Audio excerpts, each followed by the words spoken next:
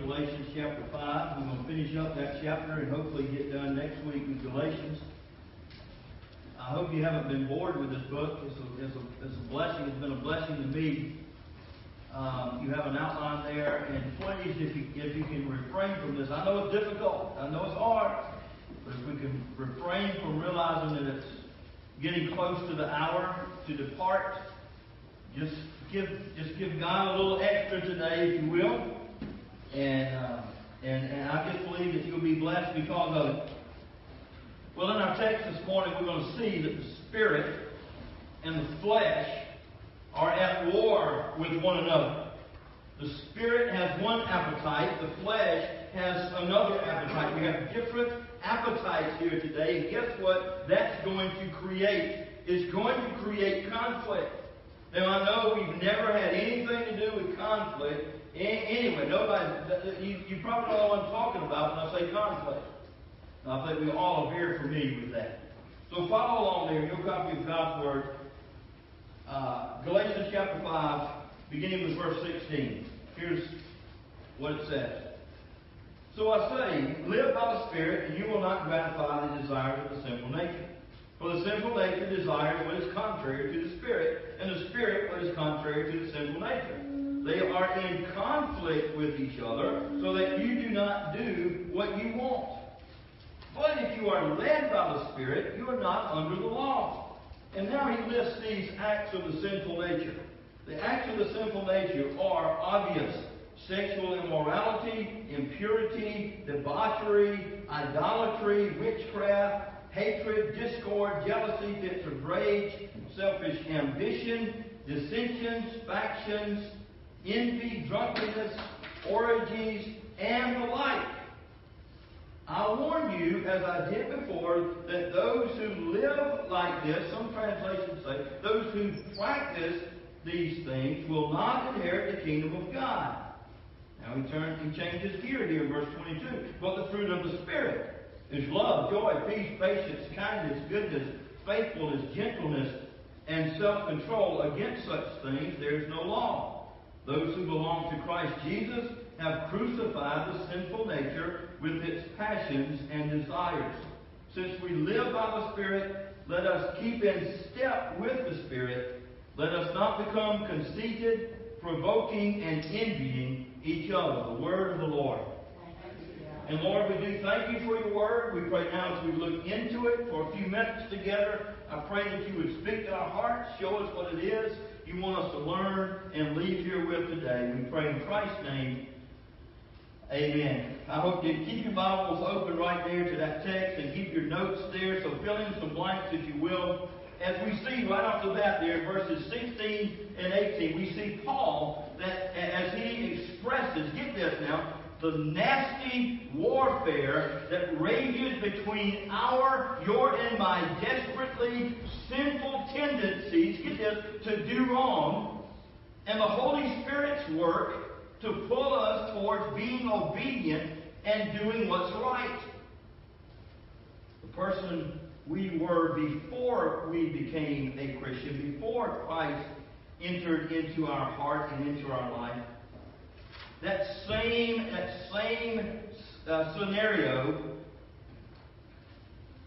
that person that we once were, pre-Christian, pre-conversion, tries to continue to get hold of our life in Christ and trip us up. And you think about it. But think about this. We're free in Christ. We talked about this all through Galatians. We're free in Christ. But what is our old flesh constantly doing? He's constantly challenging our freedom that we have in Christ. Therefore, get this, in order for us to grow in Christ, this is what we must do. We must take deliberate, intentional action against the flesh that daily demands our attention. Who are you listening to? What voices are you hearing? And as we go through these characteristics of these two natures, I hope that we're in line with the fruit of the Spirit. Verse number 16, it says right off the bat, so I say, live by the Spirit. And what does that say to us? That simply said, Paul saying, look, we're to allow let our conduct be directed by, led by the Spirit of God. See, here's the deal. The issue is control. Two things battling for our attention. God and evil, if you will. But here's the solution. The solution is surrender. The issue is control. The solution is surrender. And that surrender means that we have to surrender to the lordship of Christ. He's got to own and be in charge of every part of us. See, there's an internal war going on.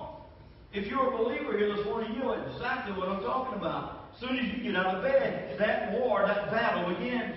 John Calvin, the great Protestant reformer, put it this way. The spiritual life, I quote, the spiritual life will not be maintained without a struggle. Disobedience and rebellion against the Spirit of God pervade the whole nature of man, or overtakes the whole nature of man. If we will obey the Spirit, we must labor and fight and apply our utmost energy. And we must begin with self-denial. Remember Luke there in Luke chapter 9 and verse 23. It goes right along with what John Calvin was talking about. The way Jesus described that you and I as Christians are to come after Him. What did it say? That we are to let Satan have his way in our life? No. It says that we are to deny ourselves. Deny ourselves. Go back and read Luke 9:23. In verse 17 tells us just how fierce this battle is. Look at it. For the sinful nature desires what is contrary to the Spirit, and the Spirit what is contrary to the sinful nature. They are in conflict with each other. Now, you need to get this if you don't hear anything the rest of the day. Get this. I must say this to us. I come in contact with many people throughout a week's time. And I hear this more often than anything.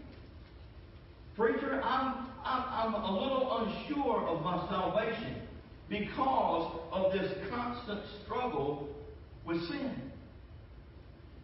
I remind them and I remind you, if that is you, stop doubting your salvation. You say, why?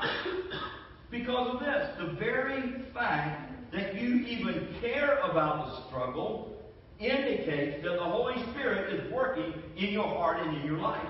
Now, when you get to the point where you can sin and it doesn't bother you, then you can begin to worry. Philippians 2:13 says, for it is God who who works in you and in me to will and to act according to His good purpose. So remember, Christian, if the Spirit of God were not fighting this battle on your and my behalf, you wouldn't care a bit in the world about sin. So Paul here gives us two very, very, very sharp, contrasting pictures. Like two military forces on the opposite side of the battlefield, if you will. On one side, we have the acts of the sinful nature, in verses 19 and 21 that I just read. On the other side, we have the fruit of the Spirit. Now, let's notice. Did you notice that there are more acts of the sinful nature as compared to the fruit of the Spirit? I think it's like 15-9. And then Paul is interesting. In the end of verse number 21, Paul ends the list with this phrase, and the like. And the like. Meaning that he could have listed a whole lot of other things too. But he just stopped there. You're probably thinking, man, that's enough bad stuff. I'm going to stop right there for a while. So the list could have gone on. But here's something else I want us to notice. It says the acts of the sinful nature. When Paul says the acts of the sinful nature, I want you to notice something else. That not all of these things are necessarily actions, but they can be attitudes. So let's break it down just a little bit and look at some of these characteristics. In verse 19, we have three words having to do with the work of the flesh in the area of sexuality. sexual immorality, impurity, debauchery. If you don't know what that word means, it's simply uncontrolled sex. Debauchery. Verse 20, 2 words having to do with religion. Idolatry, which is an inadequate substitute for God. Anything we put above God. And then witchcraft. And then in verses 20 and 21, you can follow there in your list, we find 8 words that describe how the flesh, our actions, our attitudes, destroy relationships. 4 words. Look at these 4 destructive attitudes. Selfish ambition, envy, jealousy, hatred. 4 more words in those same verses that describe the result of having those attitudes. This is what results when we have selfish ambition, envy, jealousy, hatred. Discord occurs. Being argumentative. Not easily agreeing on things. Fits of rage, which are outbursts of anger. Dissensions, divisions among people and among groups of people. Factions, which we could say are little cliques, if you will. And then the last 2 words that don't really need any explanation, drunkenness and orgies. Now look at verse 21. After he gives that list, in the very last part of verse 21, he says this, I warn you, as I did before, that those who live like this, those who practice these things, will not inherit the kingdom of God. Now, we need to be clear on something here. Paul's not talking about an act of sin. We all sin, do we not? I think we'd be lying if we said we didn't. We all sin. But what Paul is talking about here is making sin a habit. Something that you practice. Something that you want to get good at. Where a person abandons himself, abandons herself to a lifestyle, get this, to a lifestyle of habitually dominated by these actions and attitudes. Paul's point is this, that these habitual attitudes and actions describe a person who is not in the family of God, those who practice those things. Because we know, it's a no-brainer, that those of us who know Christ, and those people all throughout the world who are Christians, and have a personal relationship with Him, we're eager to avoid doing those things. We're eager to avoid practicing those things. And not only are we to avoid these things, but we're to put on display, get this, we're to put on display a different set of characteristics known as the fruit of the Spirit. So let's talk about that just for a moment.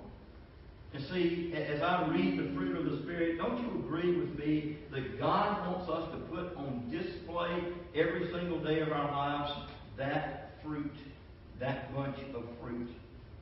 And isn't it interesting that Paul begins that list with the word love, L-O-V-E? How interesting!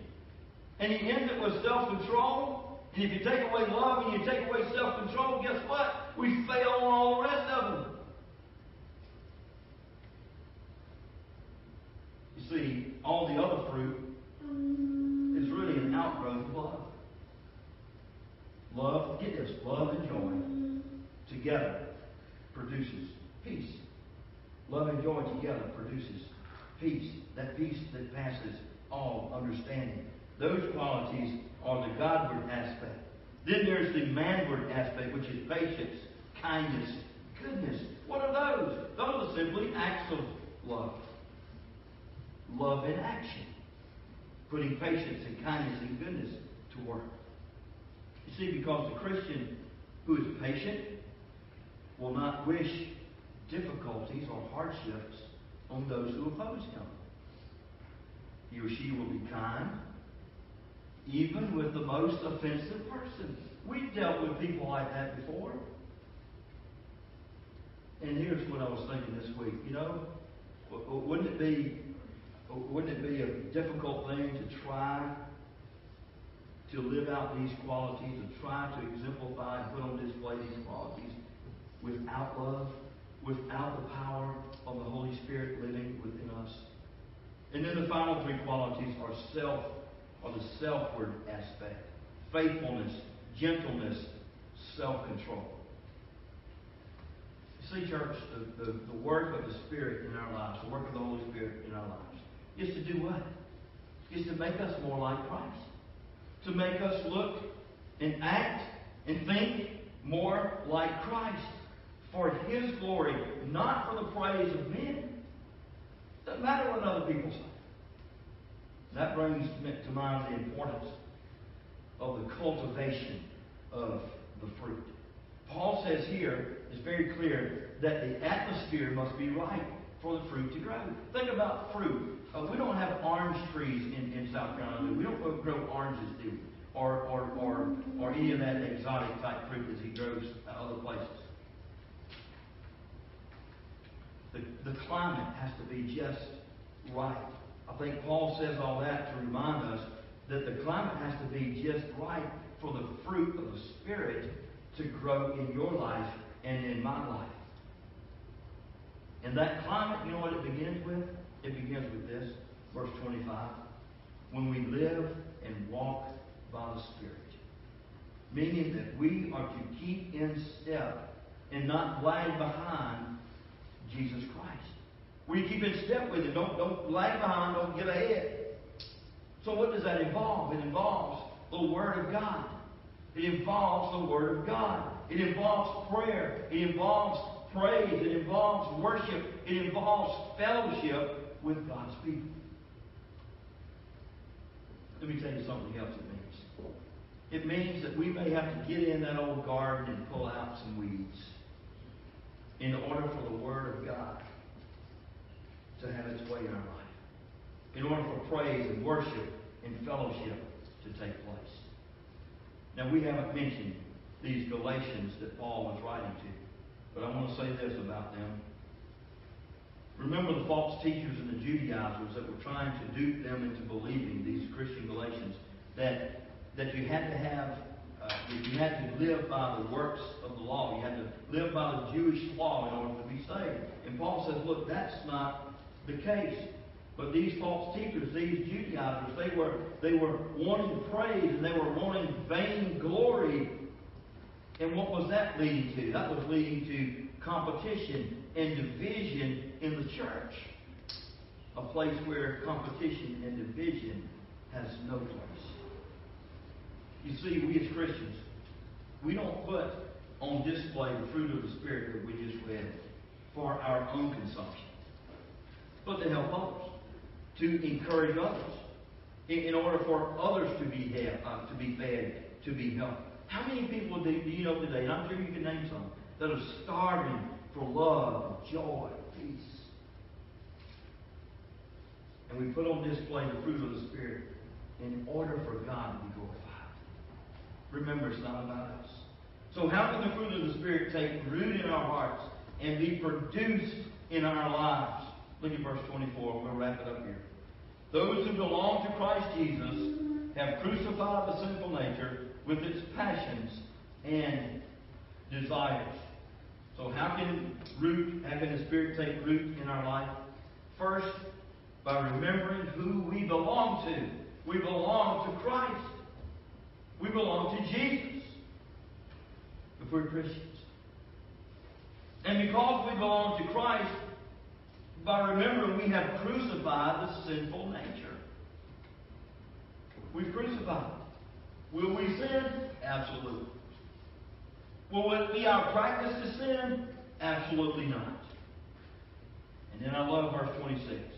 Let us not become conceited, provoking, and envying each other. So here we have it. Here's the conclusion of the matter. It says, two contrasting pictures. Which picture would we be in? If we had to take a snapshot. Evil desires, desires of the flesh, fruit of the Spirit. Where would we see ourselves? Two contrasting appetites. Which appetite are we satisfying? The acts of the sinful nature, the fruit of the Spirit. And as the title of the message goes, and we'll end with this question, am I in step with the Lord? Pray with me. Father, thank you for your word. Thank you for the message. I pray now, Lord God, if any of us need to do business with you today, Lord. If we find ourselves more in the category of the acts of the sinful nature as opposed to the fruit of the Spirit, I pray, Lord, that we would look to you and get ourselves out of that group and into the group where we possess the fruit of the Spirit. Lord, my prayer is that each one of us can say without a shadow of a doubt, we are walking in step with you. Lord, if we're not, I pray that this very day, that person or those people might get things right with you. We pray in your name. Amen. Our hymn of dedication number 235. Let's stand as we sing.